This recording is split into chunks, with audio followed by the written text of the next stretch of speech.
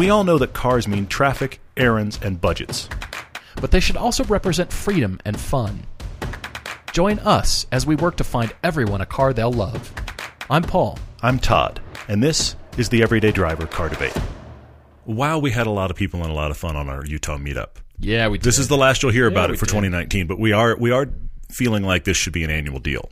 Well, we just had been talking about it for so long, and we've talked about other cities too, and thanks to all of you guys who have written to us and said, you've got to come to our state and city and come to do a meetup. And so we thought we'd start with Utah, and that's why we've got the main one here. So consider this the mothership, if you will, and then we're branching out other meetups in the future. But we had 65 people last year, I think, and then about 30 cars on the drive this year. Yeah, so it was a little bit less, but the events were a little bit more curated, I guess. And specific, and so thanks to all of you guys who came out. It was great to see you and hang, and really what I wanted was just camaraderie. It was just, it felt like family, you know? You're right. No, it was really cool. It was great. And everybody there is very like-minded, and obviously you follow the show, but you're obviously a car person with the car disease, and we had people from all over the nation. It was just relationship advice, and yeah, it really was. We were very helpful as always, because we're always so helpful. No, but we had California and Arizona and Florida and Detroit, Michigan area, and we had North Carolina and New York in there too. Florida. I mean, there were people from literally all over the nation that came in for this, which is cool. Let alone the people that were locals.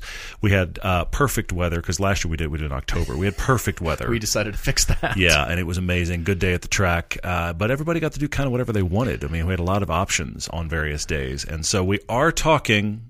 I am going to put it out there again. All right. We are looking at the end of October for an Atlanta meetup. Yeah, we're starting to details are forthcoming, but it is a thing. It's just down. That you can't quite go to the website and sign up yet. But just so you know, the Utah one has happened and is over, and now we're talking about Atlanta. So we had a great day at the track. So this was under the NASA Utah banner. So it's the National Autosport Association and the Utah chapter.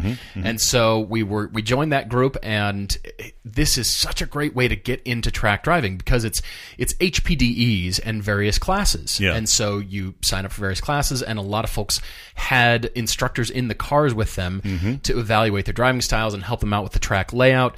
It's been really fascinating to see the growth and changes to the track here, especially after changing hands and now owned by My Time, division of Geely. Of course, we keep joking about the Lotus Driving Academy coming at some point, because you've probably read the news. The Ford Performance School is leaving. All the asphalt track activities are moving to North Carolina. They are keeping the Ford Raptor program in Utah for all the dirt stuff. But that just leaves the track open for a performance driving school or two of some ilk. Like, come on, bring it in. Yeah, that's not happening. But it's funny anyway, But it was great to be on track, and I admit to getting further into the brakes on the Cayman than I ever had. Good for you. And just, it was less of a bravery thing and more of a money thing, and more of a, I hear you. Hey, all right, I'm paying for these, but let's see what she'll do. And I wanted to dive deeper into corners and start to really get into it more, and so I did, and she was great. I did get a little bit of a spongy pedal feel because it was hot out there. Yeah, it was. And, it really was. We brought the cars in. We actually had a couple garages back to back, so you could drive through, which got the cars out of the sun and got us out of the sun for a little bit too, which is great. And we had, 10 folks tracking their cars? I think so, yeah, something like that. We had some folks in HPDE 1, and then you and I were in the 2-3 combined group with 5 or 6 cars in that too. It was good. It was really good, Yeah, so much fun. So, yeah, the track day was great and very informative, and I love that we've been building up various track days at various events, and then we had our own cars out there, which was very informative. I had that I am so spoiled moment. Because I did have that thought of, I'm going to go track my own car today. We talk about preciousness on here a lot. I did think I'm going to take the Lotus, and I had a great day in the Lotus, but I did think, this is my car. If something breaks, it's on me. I can't just do that journalist thing of walk away and toss the keys over my shoulder while the car explodes. I can't do the Michael Bay thing. I've got to actually be like, all right, I got to get this car home and get it fixed, which is a bummer. But here's your dirty washcloth. It was a great day anyway, for sure. With that car. I will admit to everybody, this is going to sound strange, and you're probably going to be shocked, but I'm enjoying the battle scars on the car right now. The chunks of rubber leaving the streaks and the bugs, and I actually got another windshield crack because a chunk of rubber hit at 130 miles an hour on the straightaway, and it was just like part of the deal. And I've got the $0 deductible, and so we're good. You have your windshield coverage, which I really ought to get because it's Utah and dang. But so it was just a great experience overall, and I recommend it highly, but yeah, there's all kinds of things to consider. So we're looking at details for the East Coast for Atlanta here in a little bit, and those are all pending. We've got a great couple of debates, actually a Topic Tuesday and a good debate.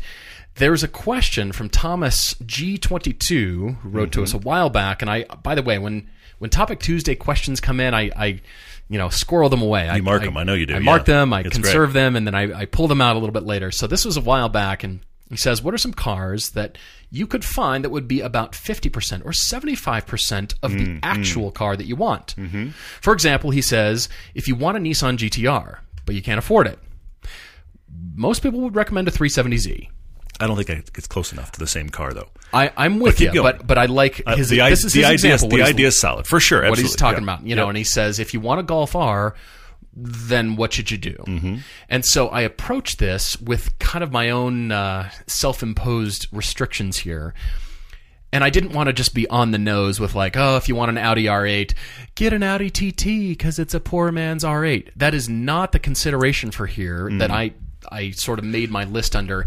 It was, various reasons: running costs and maintenance, the image that you project by owning the car. Oh, that's good. Maybe you just simply don't want to buy the car because of the image it projects, even though you really want it, but you want to back off. And what is an alternative that still gives you that same, it's 49% is good, or 71% is good. Excellent. It's preciousness. That factors in. Yeah, for sure. Parking availability and storage.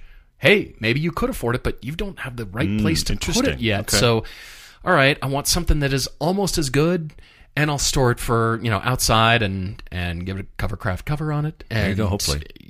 It'll be just kind of the beater fun car, Yeah. Speaking of the Covercraft cover, we had a terrible, I'm going to post pictures of this. Actually, by the time you're listening to this, I will post those pictures. We had a terrible wind and lightning storm last night, like a scary one.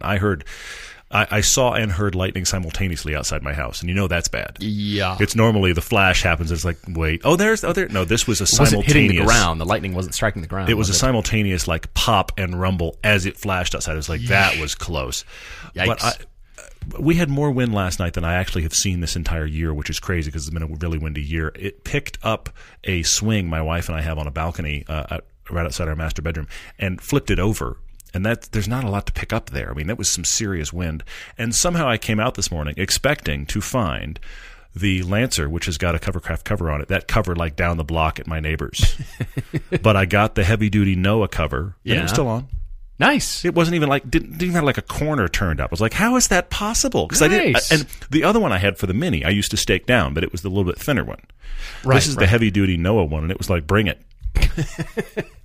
Your own little advertisement. I love it. Seriously, no, I did. I came out this morning having seen all the stuff all over my yard, having seen all the carnage. I just expected, all right, I'm going to go looking for the sail that is my car cover. Right, the neighbors made a sail because I didn't stake it down, and I walked out and was like, no, it's right there. Funny. Which is great. All right, so a little bit later we'll have Jason in Denver, Colorado. He's wanting something unique. He's a recent college grad, and he's working as an engineer in Denver. He's looking for practical and fun while being unique and affordable. Mm-hmm. I will just explain everything and you'll understand. He's currently a Saab 9.3 Aero wagon owner. That's how you understand. That's the shorthand right there. Yep.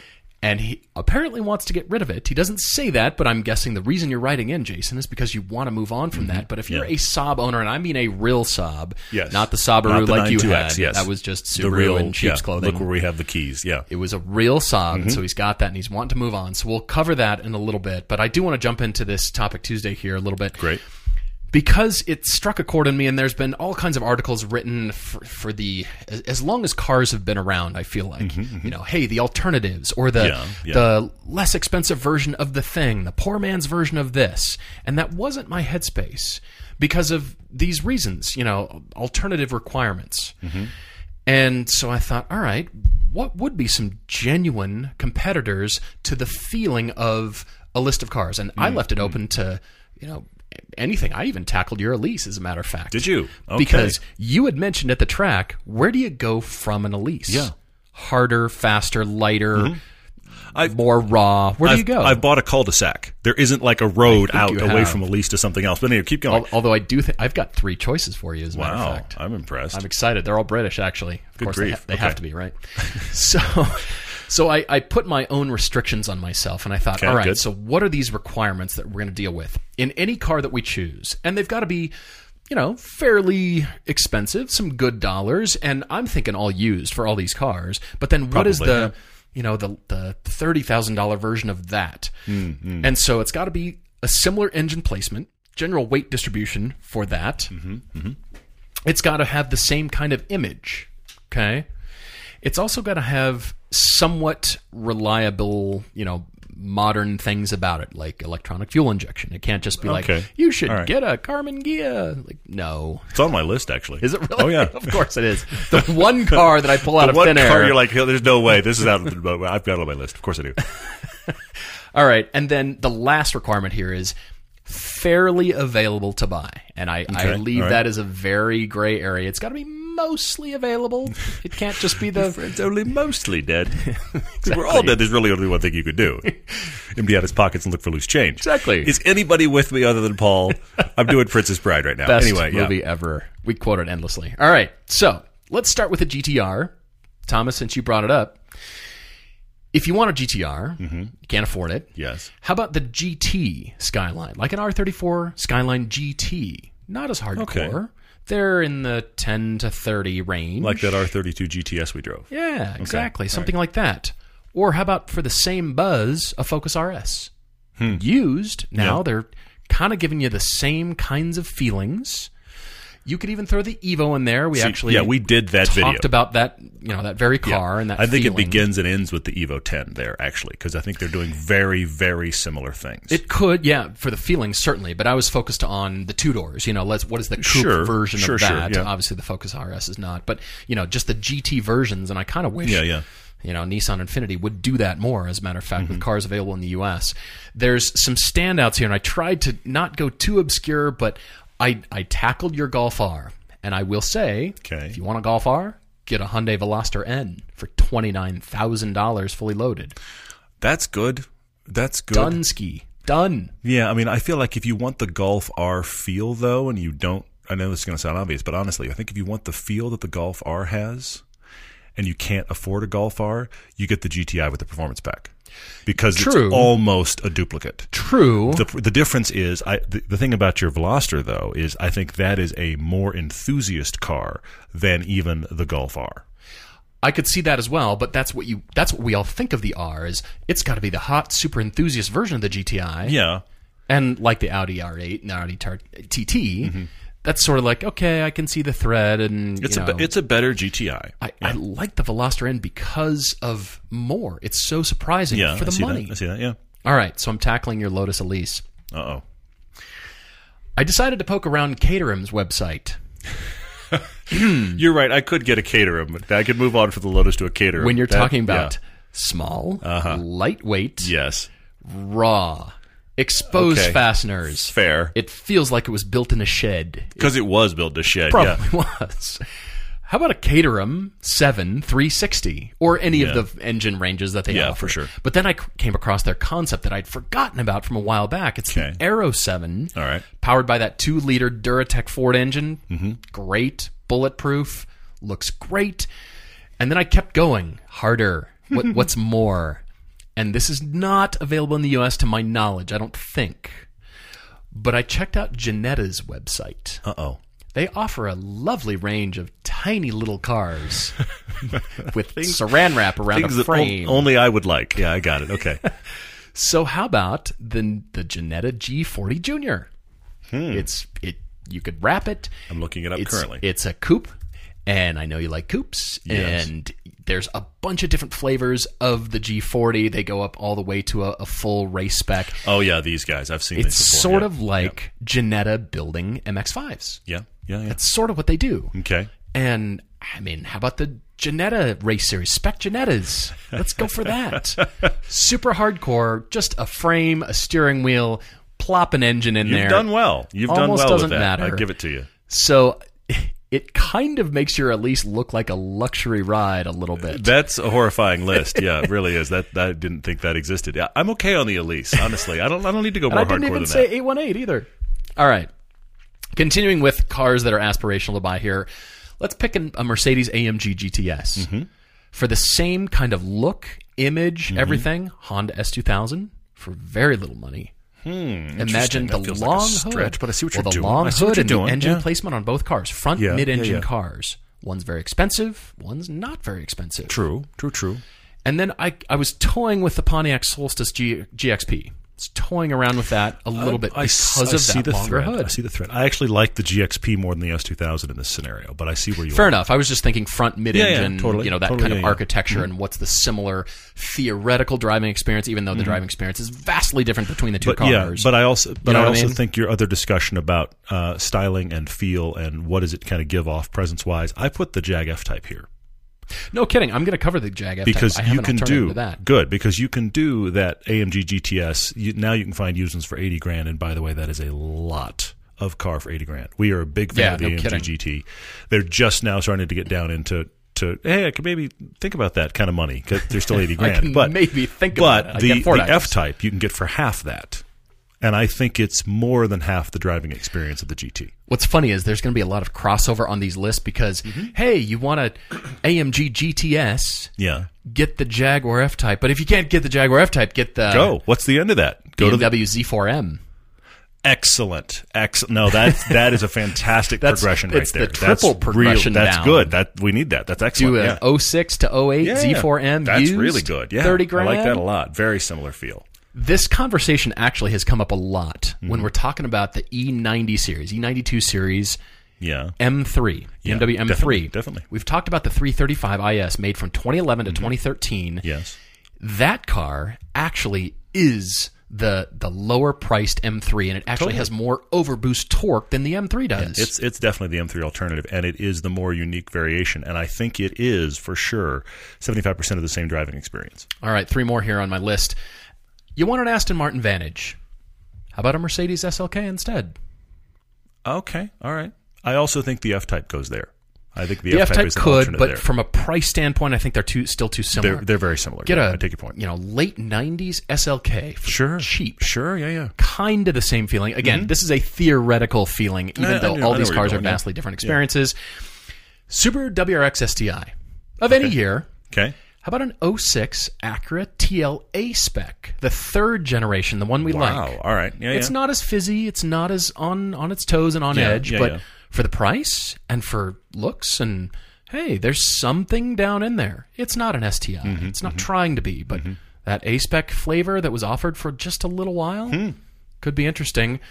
And then I'll end on my Ferrari F355 because I'm all about Mondials right now. And yes, you are. And that's in the same swiping across F355s inexplicably. Yeah. And you might say, well, first-gen Acura NSX. Okay. No. Lotus Esprit V8. Yeah. I'm with you on that. For like $25,000. Yeah. It's every bit as scary as owning that F355 from a maintenance standpoint. And I would rather the Lotus, honestly. I know. And I like the 355 a lot. I actually think the 355, the play, back to what we were talking about last time, the 355 with the gated shifter might intrigue me more. Sure. But the 355 we had the F1 gearbox, which was great for its time. But I think I'd rather have the Lotus. But that's a great alt. A Spree V8. The most expensive ones are $30,000. The most expensive one's going to be a third of the price of that 355. Yeah, for sure. It has every bit of the cachet, the image, the engine's in the same place, theoretically the same or similar driving experience.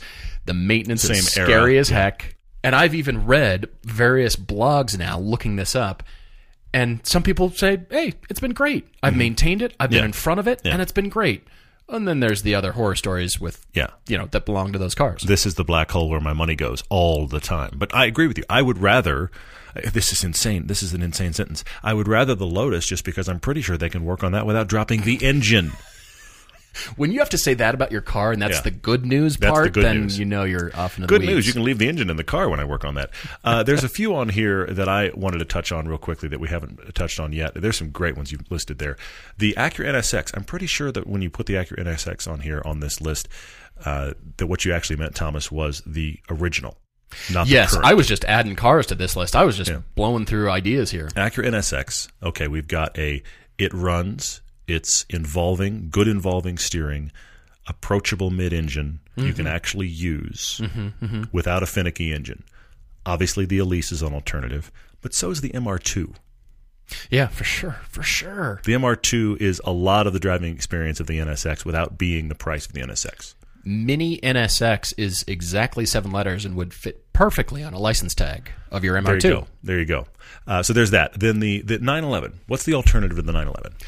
Ooh. And I came up with a couple, actually 3. Okay. This is going to sound weird, but the problem with the 911 when you want to do alts is rear driving, rear engine. Rear engine is a real problem. That is a difference in feel. You're looking at Corvairs or something. I don't know. Well, this is the thing. So my first alt is you can't afford all the 911s you want, so you get a 996. The unloved 911. The 90s to early 2000s 911 is the unloved of the group, and they stay cheaper. But if you're looking at classic 911s and can't afford them, get a 912. Ah, yes. They aren't powerful. Let's just walk into that room with our eyes wide open. They're not powerful cars, okay? But they're also they while they've been pulled up a little bit by, I would describe as the Porsche financial problem of, now that it's got a Porsche badge, we can't afford those. Let's get these. They've been pulled up a bit. They're out there, and they don't have a weird price premium because they're little 4-cylinders. You know what? I have not yet come across anybody stuffing a 718 engine into a 912, because 912s are sort of like, well, who cares if you chop it up? Yeah, whatever. It's a 912. But what about the 718 Cayman S or GTS engine stuffed into a 912? It's like, well, it's still a 4-cylinder. It just has 3 times the horsepower as cars of that era. So the 912 is, I mean, most other things about it is the 911 of whatever era you got. You could put 911 parts on it, but you got it for far cheaper. So that's an option. And then also, this is where the Karmann Ghia goes. If you really want 911 and didn't buy 911, let's get a Karmann Ghia. I'm not sure why otherwise, but that it would actually go there. Karmann Ghia builds a 914 Porsche. That's what they are. I'm confused. Also, there was a question about a Hellcat anything. What do you do as the Hellcat alternative? So when I think about that, I think about what is, those are almost 30 grand. It's almost lock your door time, folks. But those are, big sedan with a bomb for a motor. Yes, okay? Very true. So what, and I'm trying to think cheap, okay? So what about a Pontiac G8? Oh. Okay. Oh. 400 horsepower, big sedan, doesn't look like it does much. 400 horsepower. And those are super cheap. The G8s are very inexpensive. And also, how far back do you want to go generation-wise? But get yourself a Cadillac CTS-V. Oh, for sure. Absolutely. Same kind of thing. Doesn't look like it's got something. Did you notice how quickly I left the light? Exactly. Here's some unburnt fuel for you. Blam. Left to you in a cloud. And then also the Mitsubishi Evo. I have to say it because I did it. Rally art. Yeah, exactly. You can't get quite there. It's not quite as good, but it gets a lot of it done. And I gained a hatchback, which is novel. I love it. All right. Well, Thomas, thank you so much for your question. I love the ongoing. I know there's going to be more cars we have to add to this list. I was, toying with the Infiniti G37 IPL version that was 350 horsepower as the inexpensive alt to the GTR, because it was kind of Skyline-ish, and it was just a special edition for a short number of years. And then, of course, you want a Supra, get an 86. You want a Corvette Z06, get a Grand Sport. Yes. You may be happier with the Grand Sport, honestly. You really might be. I'm constantly going to add cars here, but excellent question. Love it. If you've got your own Topic Tuesday, please do write to us. Same place you write your car debates, everydaydrivertv@gmail.com. And then on the website, you can find that, as well as all the information about the pilgrimage trip that you're missing. Just kidding. And the upcoming Atlanta trip.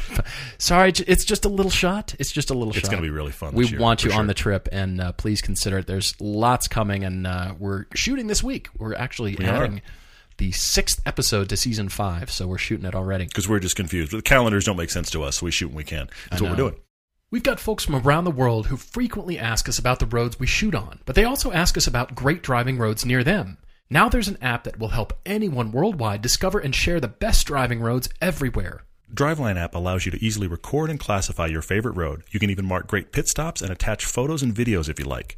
With Driveline, you can follow people in great areas. You can search an area you've never seen, and if you find a route you like, you select Drive It, and you'll be guided to the beginning of a new favorite drive. You can even earn points and patches for your activity on the app. These build up toward actual car giveaways. That's right. As the community grows, Driveline will be giving away cars to members, and your postings and drivings get you entered to win. We've never seen anything like this, and we love the mixture of community and great drives. You can get in early right now to help shape the app and the community as well. Download Driveline to your phone today. Start sharing your favorite roads, meet other drivers, and find a new route for your next adventure. We're often asked how we find the cars we recommend because we do a lot of research for the show.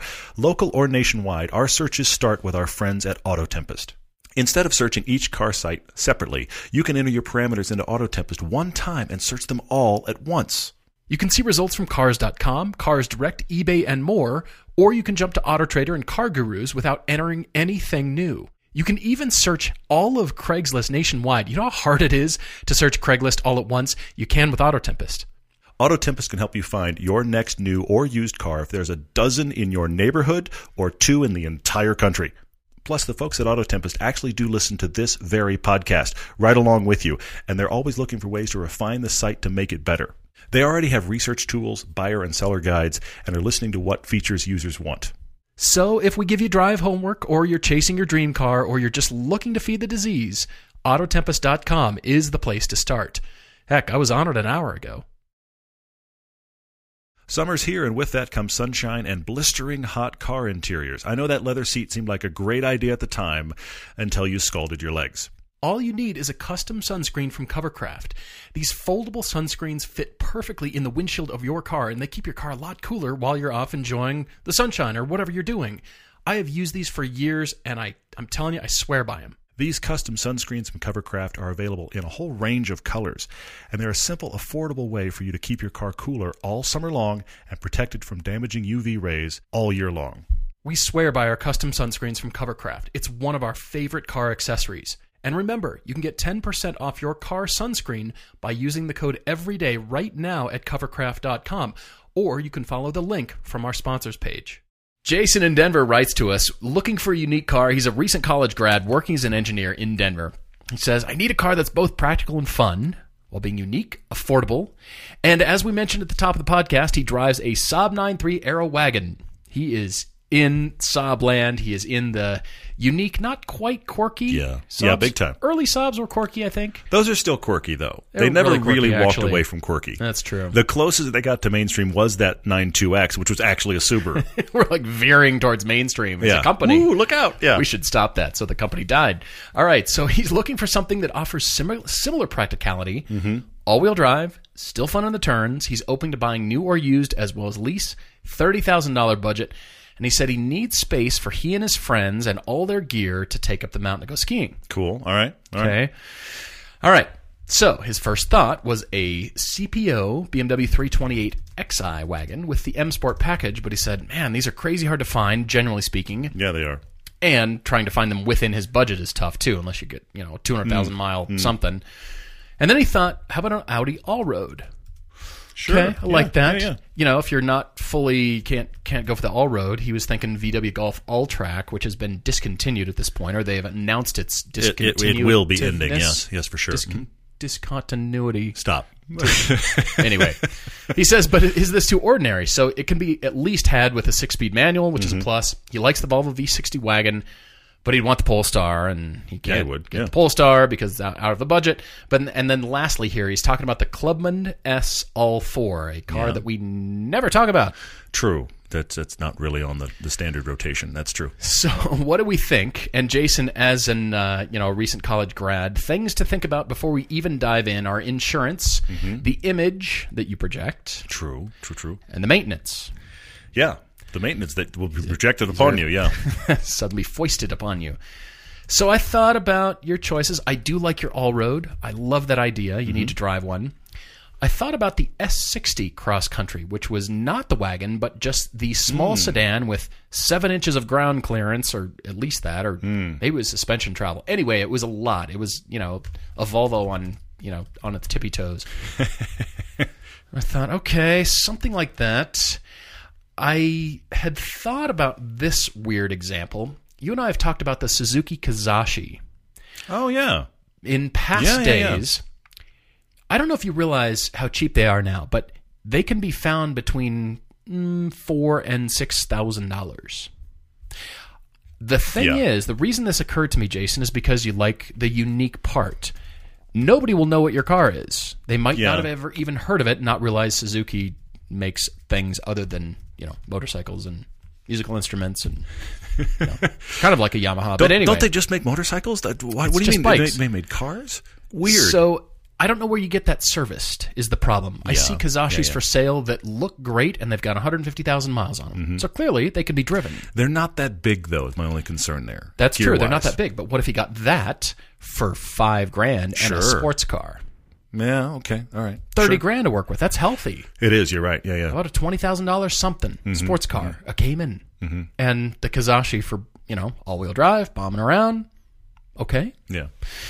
But then I thought, well, I want you to be in something nicer. So the opposite direction towards a 2018 Jaguar XF Sport Brake S all-wheel drive. You find that for around 30? They have fallen off the cliff, but they're not quite there because the cheapest one I found was $39,750. Okay, all right. Now, that's nearly $10,000 out of your budget. But man, are they gorgeous. Man, are they unique. And they're not going to stick around in the United States for very long. Mm-hmm. So they will become kind of like that Saab. Just unique, special, different, lots of space, all-wheel drive. But they're expensive right now. I get that. Plus, for a younger driver, they're going to see, younger driver, Jaguar, my boat payment this month is due. Walk right over here. Please let me charge you money. Yeah. So then I found the Nissan Juke Nismo RS with a 6-speed manual. Wow, that's a twist I did not see coming. Usually they're all CVTs. But then the Nismo folks got a hold of it, and they swapped a manual in, and it's a bit of a special edition. It's not the biggest power ever. You wouldn't see them everywhere. That's true. I'm being delicate because I'm not a huge fan of it, but I like it. You're being very delicate, yes. But I like it for the reasons you're naming, for the uniqueness, for special, for, you don't see yourself coming and going, and it's a manual transmission. Mm-hmm. And Nismo anything is generally thought to be like, hey, all right, you're an enthusiast, good, more power, better suspension, all those kinds of things. So I'm in that range for you, even though I want you to go buy a sport brake, because I'll bet you 2020 is the last year we can buy sport brakes from Jaguar, at least in the States. So, then they'll become used and they'll fall off a cliff, but I want you to have one right now because they're so gorgeous. But then I think, all right, maybe save a little bit of money, get the Nismo Juke. And they're quirky. You don't see them all that often in the Nismo trim. And that could be something. Just some thoughts. Because otherwise, we're off in Buick Regal Tour X land, or we're off in which is Audi A7 land. Or the Buick Regal is interesting for everything but the fun-to-drive factor. I think it's going to be fine to drive. I mean, it checks the boxes and kind of rare and unique and slightly quirky, but it's just going to be fine to drive. I don't think you're going to love it on mountain roads. Yeah. Maybe the Nismo, but Jaguar. I think the all-road is a real contender here. I think the E-Class wagon is a real contender. What's the hottest E-Class wagon you can find in your budget? Mm-hmm. We've talked before about the friends we have here that have an E-Class wagon, and it just runs. It's the only car they have that runs. Ironically, they own a Lexus that they can't keep out of the shop. They live in a weird parallel universe, I think, because they have a Lexus they can't keep out of the shop and a Mercedes E-Class wagon that just runs. Anyway, so I think the E-Class wagon is viable. My wild card here is actually a Cayenne. Oh, really? Get a used Cayenne. I know they're not unique, but it's a great vehicle. It really is. I mean, granted, I own one, but for $30,000 now, you can get like a 2013, 2014 Cayenne. Good power, excellent in the snow. Here's the big surprise, the big party trick of that, and I've talked about it before, is it's good to drive and still big. They're much better to drive than they have any business to be. So if you're looking at wagons, I know I've pulled you in an SUV now, but it really is in many ways the exception to the rule. I mean, the Macan is even more so, but you're getting smaller now, and I'm worried about space in a Macan. Plus $30,000, it's going to be hard to find a Macan. I know right now you could go get a Cayenne. You could just go get one. They're out there for $30,000. For $30,000, like 2014 and older, and that's still the second gen. I've got the first gen, still the second gen. That's my kind of wild card because I've left wagons. I want to circle back to the Polestar. Oh. Because he likes the Volvo wagon. He wants a Polestar, and he says, it's out of my budget. Is it? For $30,000? Because I just went and looked. Did you? And I found a half dozen of them. Yes, they're out of your budget, but listen to me. They are between $36,000 and $38,000. I found 5 of them. Wow. That's not very far out. That's not too bad. I mean, okay. And here's the thing. I think if you had a standard 82 months worth of payments, if you had a standard longer? V60, you wouldn't like it as much. Yeah. And it's on my mind a lot because of Derek, who was just out here. Okay. Oh, sure. We just had our Utah meetup, and Derek, I still can't believe he did this. And he's probably listening to this podcast right now, still on his drive back. Sure, right. Because he drove out because he wanted to have his V60 Polestar with him all weekend. He had that fantastic electric, whatever that blue is that they did. So awesome. But he drove it cross country. He tracked it all day. He did our road tour, and he drove it home. Yeah. And Derek is a solid driver, but let's be honest. It's a big V60 wagon. He was hanging with everybody on the road tour. It's awesome. He was awesome. Like the big pack of fast-moving Porsches. The back of that pack was Derek. Yeah. Okay? Yeah. Porsche. V60 wagon? Like this Seriously. Blue wagon streaking by. He did very well on the track with it, and it is all-wheel drive. I mean, he and I were talking about the all-wheel drive setup. It's kind of a Volvo took the Haldex and refined it. Sure. I still have to say, because of the kind of stuff you like, I think that really does, and you even kind of already went there, Jason. That does check every box for you, and your concern is it's out of my budget. I'm going $6,000 to $8,000 out of your budget when you're already spending $30,000. Normally, this is your role to push on the budget like this, but I am surprised to find them that close. I honestly, when I looked it up, I honestly thought they were going to be 45 and above. I mean, that's the impression that I've gotten. Totally. Because they're and at 45 and above, I get it. You are way out of your budget. But at 36 to 38, when I think it is probably the right car, makes me go, how do you solve that problem?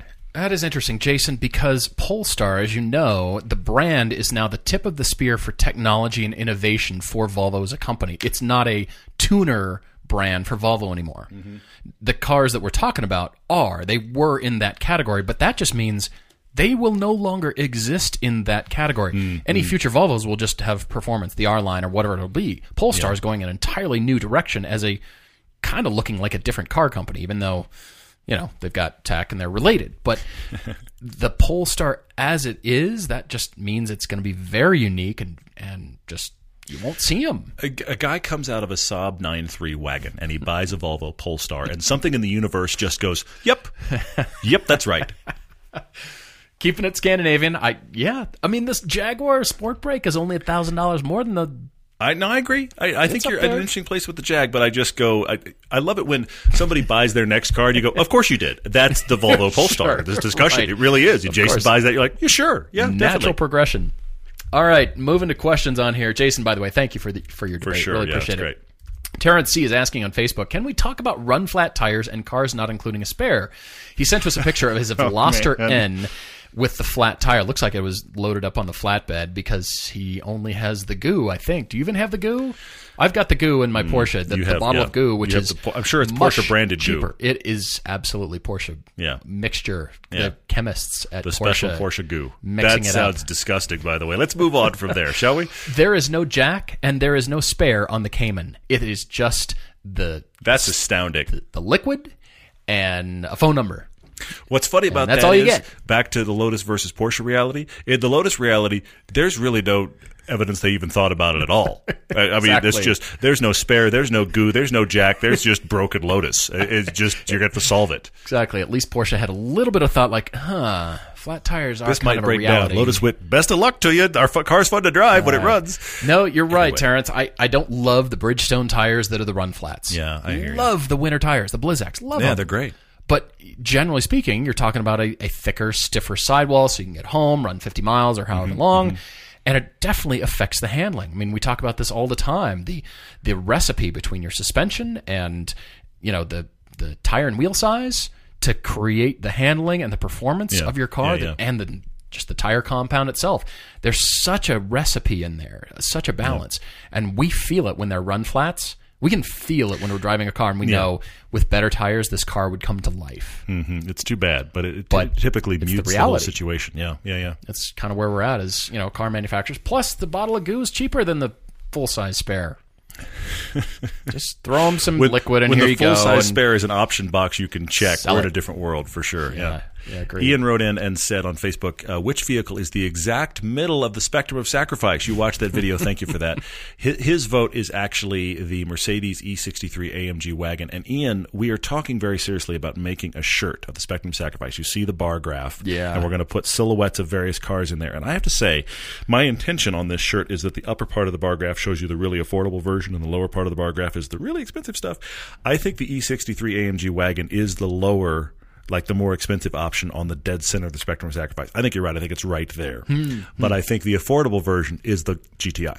The GTI is just like, this is the center point that the spectrum of sacrifice spins around, for sure. Right. Well, now that you said it, we've got to figure the shirt out. We do. There's so many shirts we've got to make. All right, question from Devin Bain here. What are the design ideas that annoy us the most about a given car manufacturer? I'm going to sit back for a second. How long do you have? I'm going to sit back here quietly. No, Devin, what it actually was started by was the Rolls-Royce Phantom. When it was introduced, the headlights that seemed to be the headlights were not the headlights. Okay. They were the accessory lights. The real headlights were beneath the perfectly round what appeared to be headlights. You're right. They're not the headlights. They are faux headlights. I didn't like this at all. Okay. And as a matter of fact, talking about the Juke, same thing. Mm-hmm. The lights, from a hierarchical standpoint, above it are not the headlights. The ones below lights, the weird frog eye lights are not the lights. Yeah.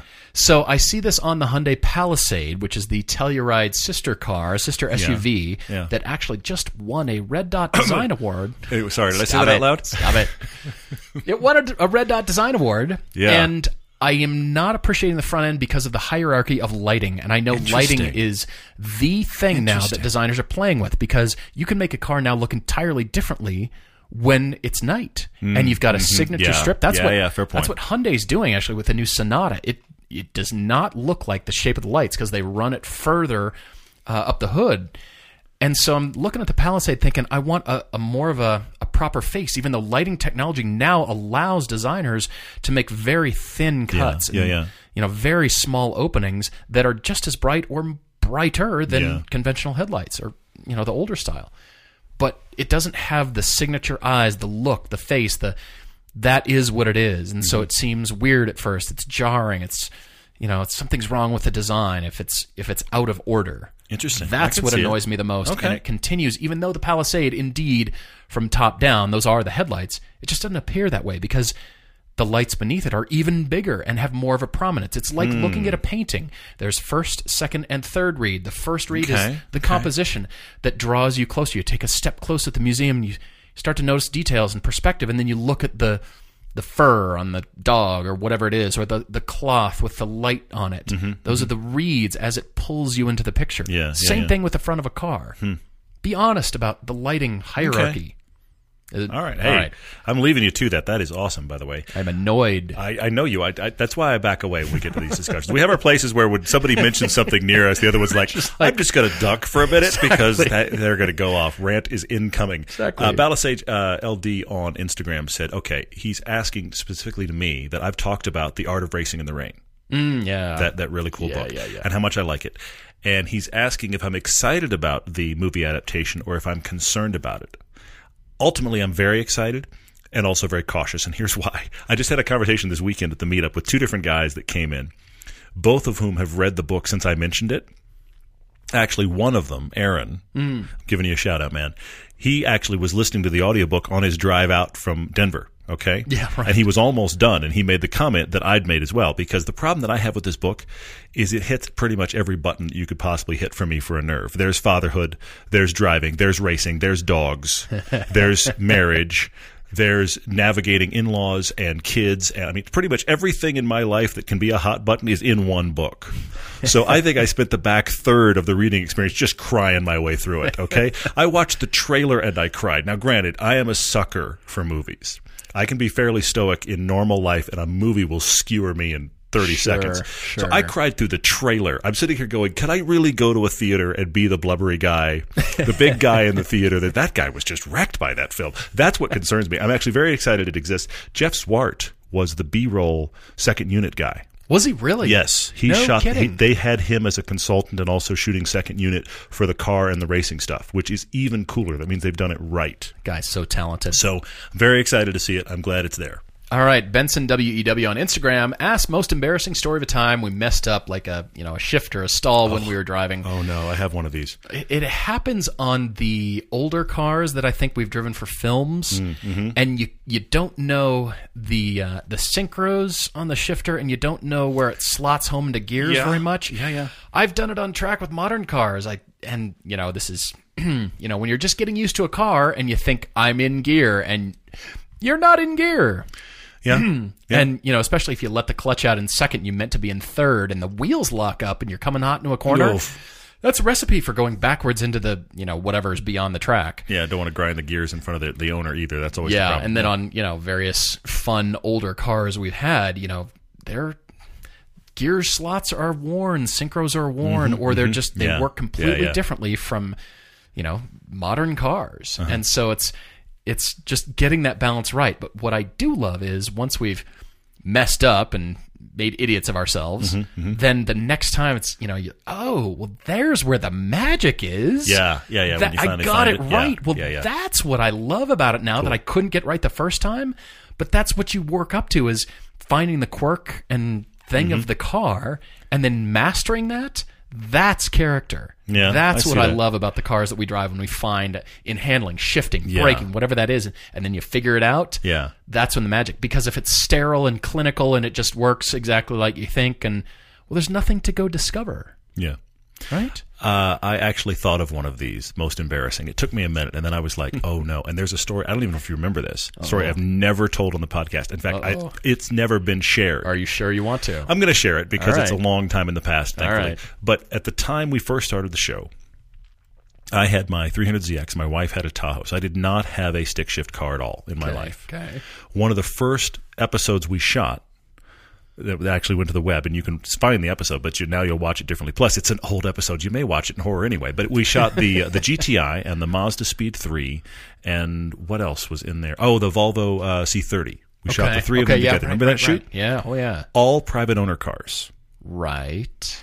And we also did. We've changed tons of things when we do the show since then, but all private owner cars. So we've borrowed these from actual people that we kind of know.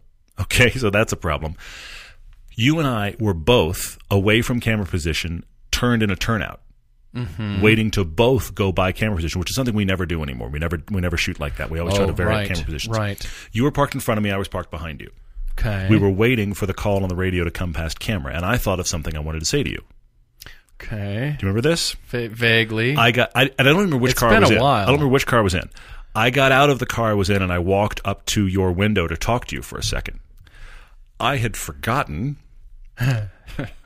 stick shift car, didn't set the parking brake. Right. While I'm in the middle, like 3 sentences into what I was going to say, the car I had been in connected with your back bumper. Just a nice, perfect 5 mile an hour bumper test, just slump into the back of the car you were in. And thank God it was a tiny little incline, so it wasn't a big hit.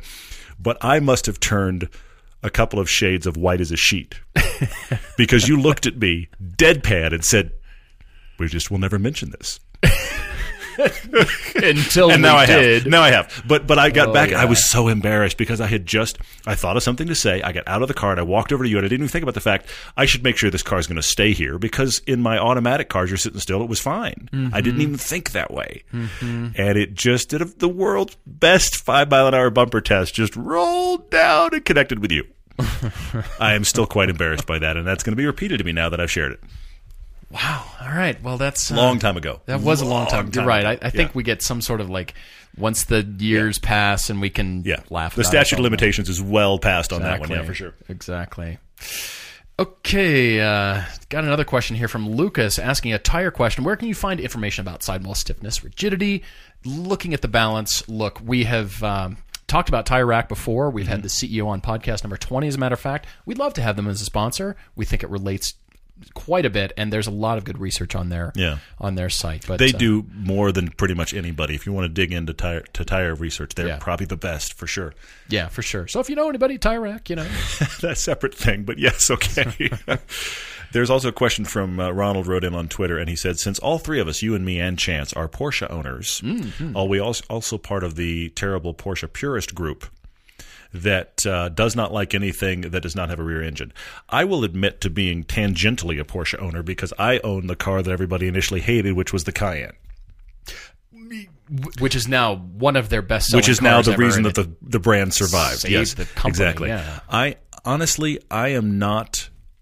I'm not concerned about the purest version of pretty much any brand. Mm-hmm. Make a good car that's fun to drive. I don't care what the badge is. I don't care what the history is. Make this current version good. Mm-hmm. I am almost always that way. I mean, look, the Z car that I like is the only one in the lineup that doesn't look like anything else in the lineup. I just want a car that is awesome to drive and looks great. And if it connects with its history, bonus. Mm-hmm. Mm-hmm. But if it just make it good. Just make it good. Chris L. asking us about car care. I love that you're discovering Griots and using more of their stuff. I think they're great. You've heard us talk about them. But he's not too precious with his cars. They get driven. He dies a little inside when he sees a new rock chip or a sun swirl, and he washes, clays, waxes, all of that stuff regularly. Wow. Does he just need to get over it? Or is that just part of the game, part of the cost of entry? I didn't start out this way, Chris. When I was 19, 20, I was super precious, and the cars owned me. Mm-hmm. I admit that. Yeah. I knew you at this time. You have come a long way, my friend. You have eased off a long way. Not that I'm like taking an axe to my hood. No, or you anything, aren't. But honestly, I remember a time when you got a ding in your Audi's rear bumper, and I'm pretty sure it put you in a bad mood for a week. Was it a week? It was days. There was more than a 24-hour period. There was some serious anger. And I'm not saying it wasn't justifiable anger because the person didn't leave a note or anything, but it also was like like when my wife walked up, she was like, why? What's happened? Where was the... You had to point it out to her. It's not like she walked up and went, oh my gosh, you have no bumper. I suppose that's the bad part. Yeah. So that was the flip side, is that you had to actually be like, right here. And then the rest of us were like, oh, sure, I see that now. Rolling your eyeballs.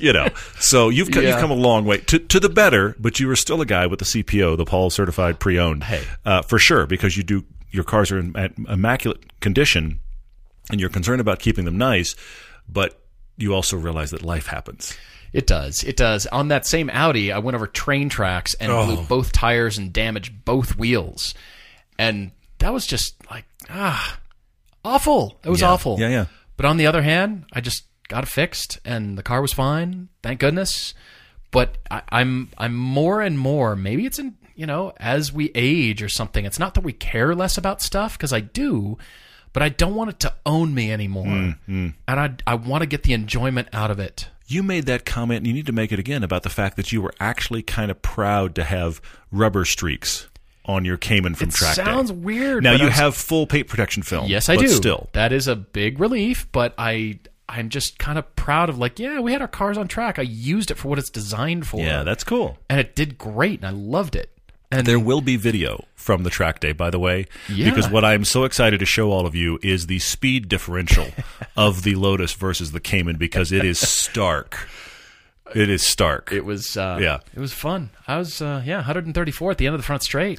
I saw 118 at the fastest. That's pretty fast, actually. That's good. It's good, but yeah. But then, of course, all the other fast cars were blowing by us. It was crazy. It was so good. Very fun. It was so good. Fun, yeah. Guys, thanks a million for all your questions. We really, really appreciate it. Just thrilled for all of you that joined us on the Utah meetup. We'll definitely keep you posted on the Atlanta one, and just look forward to meeting you guys and hanging out and being part of the car community. Thanks a million. Looking forward to next time. Cheers, everyone.